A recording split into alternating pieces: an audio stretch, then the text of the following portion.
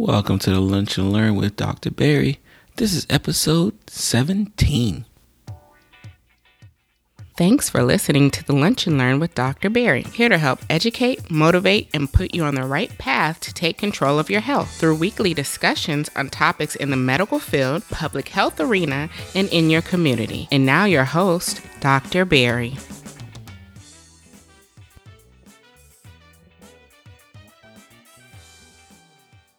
Welcome to the Lunch and Learn with Dr. Barry. Today we're going to be talking about sleep apnea. And like always, if you want today's show notes, please go to drpierresblog.com/LLP017. Again, if you want today's show note on sleep apnea, please go to drpierresblog.com/LLP017. And today we're going to be talking about sleep apnea. I'm going to go over signs and symptoms that you may be dealing with sleep apnea and some treatment options that can help. I know a lot of us know about one of the main ones, but we're going to talk about some others in that standpoint. And I'm also going to talk about why sleep apnea is so important to treat. Like it does not have only to do with your sleep. There's so many things that can become a problem if we don't treat the sleep apnea. So stay tuned for another great episode. Today we're going to be talking about sleep apnea, something that I deal with, especially in my practice, quite often, just for the amount of patients who either, have a lot of symptoms that are really pointing to sleep apnea but don't even really know it, and ones who already come in, been diagnosed kind of first and foremost. So what I wanted to do is kind of go through some symptoms that, you may be experiencing. Hey, Amanda, how are you doing? We're talking about sleep apnea today. I want to go through 5, things to look for your patients, for, someone who may be dealing with sleep apnea, especially if a lot of you haven't been diagnosed like officially, and, kind of what to do next, and, why, treating sleep apnea is so important. So number one, we're going to talk about sleep apnea. What is some number one sign and symptom? Snoring. So snoring is, and we're not talking about, just kind of regular snoring, like very loud, excessive snoring to the point where, you affect people down in a different room, to the point where your partner has to kind of sleep in a different bed. And I do have a lot of patients and families who kind of have that kind of arrangement because one partner sleeps so loud, snores so loud that if they don't fall asleep before them, they can't fall asleep. So they end up either going to sleep in a different room or the separate beds. But snoring is a very, very common sign and, risk factor for sleep apnea. So anytime you take any sleep apnea test, that's one of the questions we always ask, like, how much snoring do you do? Number two, first and foremost, sleep studies. Yep, exactly. Sleep studies are definitive tests for diagnosing sleep apnea. And there's a couple, I actually talk about it at the end, but there's a couple ways to do it. I think we know of the official one where we kind of go to a different lab and, have all these things kind of connected to us. But there, it's getting better where we're actually having home sleep studies as well, to kind of diagnose sleep apnea right and foremost. So number one, we talked about snoring being a big risk factor for sleep apnea. Number two is, if you ever notice you waking up, very fatigued, like you had, a quote unquote great night's sleep. You're in your bed for 8 hours, but you're waking up and you're still like fatigued and not really, not really having energy, to kind of go about your day. That's also a risk factor as well for sleep apnea. So a lot of daytime excessive fatigue is another sign and symptom that we get worried about. And number three, for people who, especially if you have a partner who can actually watch you, if you've ever had any episodes where like you stop breathing, where you look at your partner and nothing's happening, and then after a couple seconds their body kind of jerks themselves and then kind of wakes them up, and then they take a like a big gasping breath, and then they kind of go right back to sleep. A lot of times these people never actually fully wake up. It's that their body just says like, hey, you know what? This person has stopped breathing for like 20 seconds. Like wake them up for a second just so they can, take a deep breath in, kind of exhale out, and then they go right back to sleep. So if you've ever noticed, any of your family members, or even if someone's told you yourself that they witnessed that you stopped breathing, that's a big sign and a big risk factor for, being sleep apnea. Number four, Number 4, we talked about if you ever noticed any signs of like where you were like choking while you were sleeping, choking, gasping for air, like during sleep. You may not do that full deep, that deep breathing, or you may not like fully stop breathing like some people do with sleep apnea. But if you witness like a person kind of choking, or kind of feeling like they're having to grasp for air while they're sleeping when they should be, as comfortable as to be, that's also a risk factor as well for sleep apnea. So those are, that's another risk factor that I get really concerned about, when a patient tells me, that, they witnessed their husband or wife, brother, somebody, chokes during their sleep. So that's definitely that kind of, puts a light bulb in my head to think, I really think this person may be having sleep apnea. Number 5, a very common thing is like very common morning headaches. Like every single morning they're waking up with a headache. That's also, it's not a huge risk factor because, morning headaches could be, a few things, but morning headaches is a big thing that I like to think about if a patient tells me like, every morning I'm waking up with a headache. And reason being is that when your body, especially with sleep apnea is pretty much your body going through periods of time where you have kind of no oxygen in your system. So it's no oxygen's kind of getting to the brain. And this happens repeatedly over and over and over throughout the night.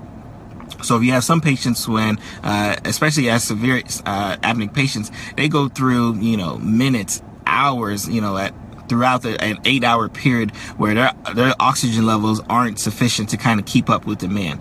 So when you wake up in the morning, a lot of times you end up getting sleep apneic. And hey, Jackie, how you doing? Thank you for sharing. You end up getting headaches when you wake up in the morning. So let's go through the first 5 that we talked about. And there's a few more, but like these are 5 I like to ask, especially when I'm concerned about sleep apneic.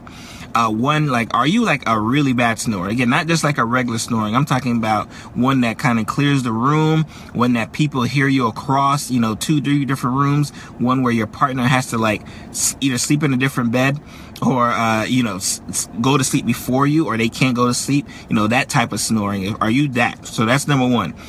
Number 2, are you the type that will stop breathing in the middle of the night? Like you'll see your family member, you see your partner, and they'll just stop breathing for like 10 seconds and then do like a big gasp in air. That's another a risk factor for sleep apnea. Number 3, we talked about the choking sensation, where you have this choking sensation where you're even though you may not have those periods where you stop breathing, but you're having this sensation where like you're trying to catch your breath throughout the night. And sometimes it depends on the position, especially if I have a lot of people who like lay on their back. They really experience that symptom a lot more than most people who don't.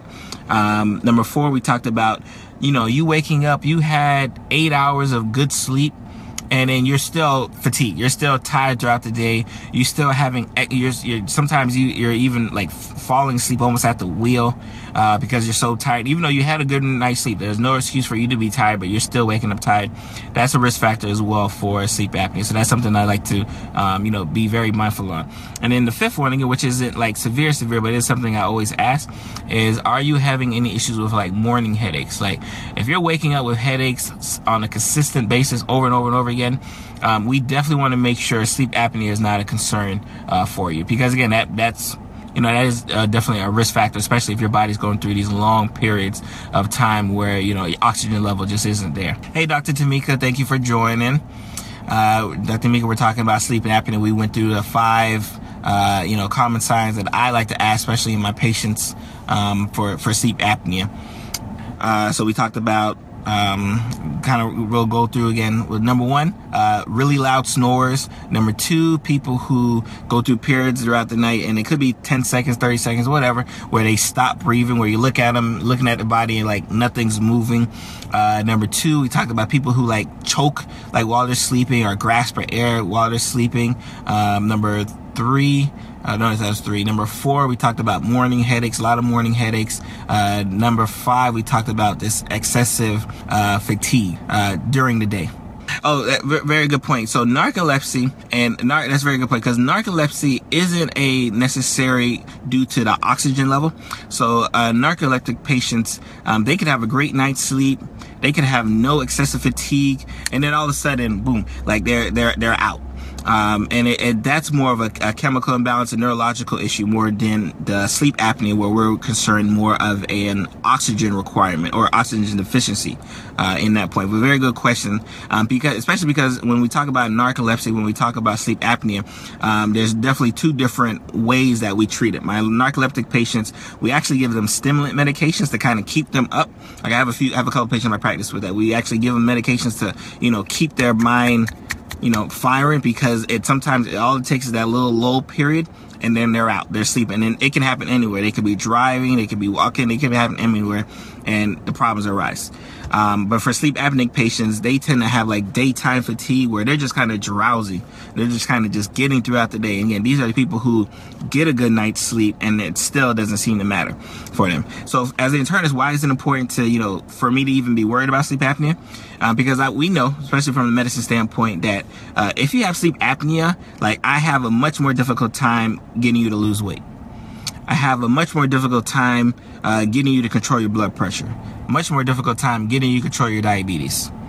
I know that if I don't do anything about your sleep apnea, you're at a more increased risk to get heart disease. You're at an increased risk to get seizures. Because again, seizures, especially if you're going through long periods of time when your oxygen levels aren't adequate, seizure risk increases twofold. Irregular heart rhythms. Again, if you're having, long periods of time throughout the night where your oxygen levels are, not sufficient for your body's demand, your heart will actually go into an irregular rhythm. I think during residency, probably my most, poignant example, during residency, we had a patient who came in who had like a third degree heart block, which again, you don't really need to know what third degree heart block is, just know it's not a good heart rhythm. And, while this patient was sleeping, because we're looking at him on the monitor, while this patient is sleeping, this person goes into this irregular heart rhythm. And we're like, oh, wow, so we go to Ren and we thinking something's happening, and he's just asleep. And then we go to wake him up, and, heart rhythm goes right back to normal. And this was happening, repeatedly. So we end up having to put a pacemaker in him. So again, this isn't a disease that's, without, risk factors. This is something, especially, it kind of seems innocuous, but it is definitely something that, we definitely want to make sure that we're, asking the questions. We definitely want to make sure that we're being as diligent as possible, because we know that the risk factors are there. From that standpoint. So again, I just wanted to kind of touch base, because I think we talked about, sleep habits like a couple episodes ago. So I definitely wanted to kind of hit home sleep apnea, especially because I think, if you're familiar with worldstar.com, Worldstar Hip Hop, I think the website's called, one the founder actually died in his sleep.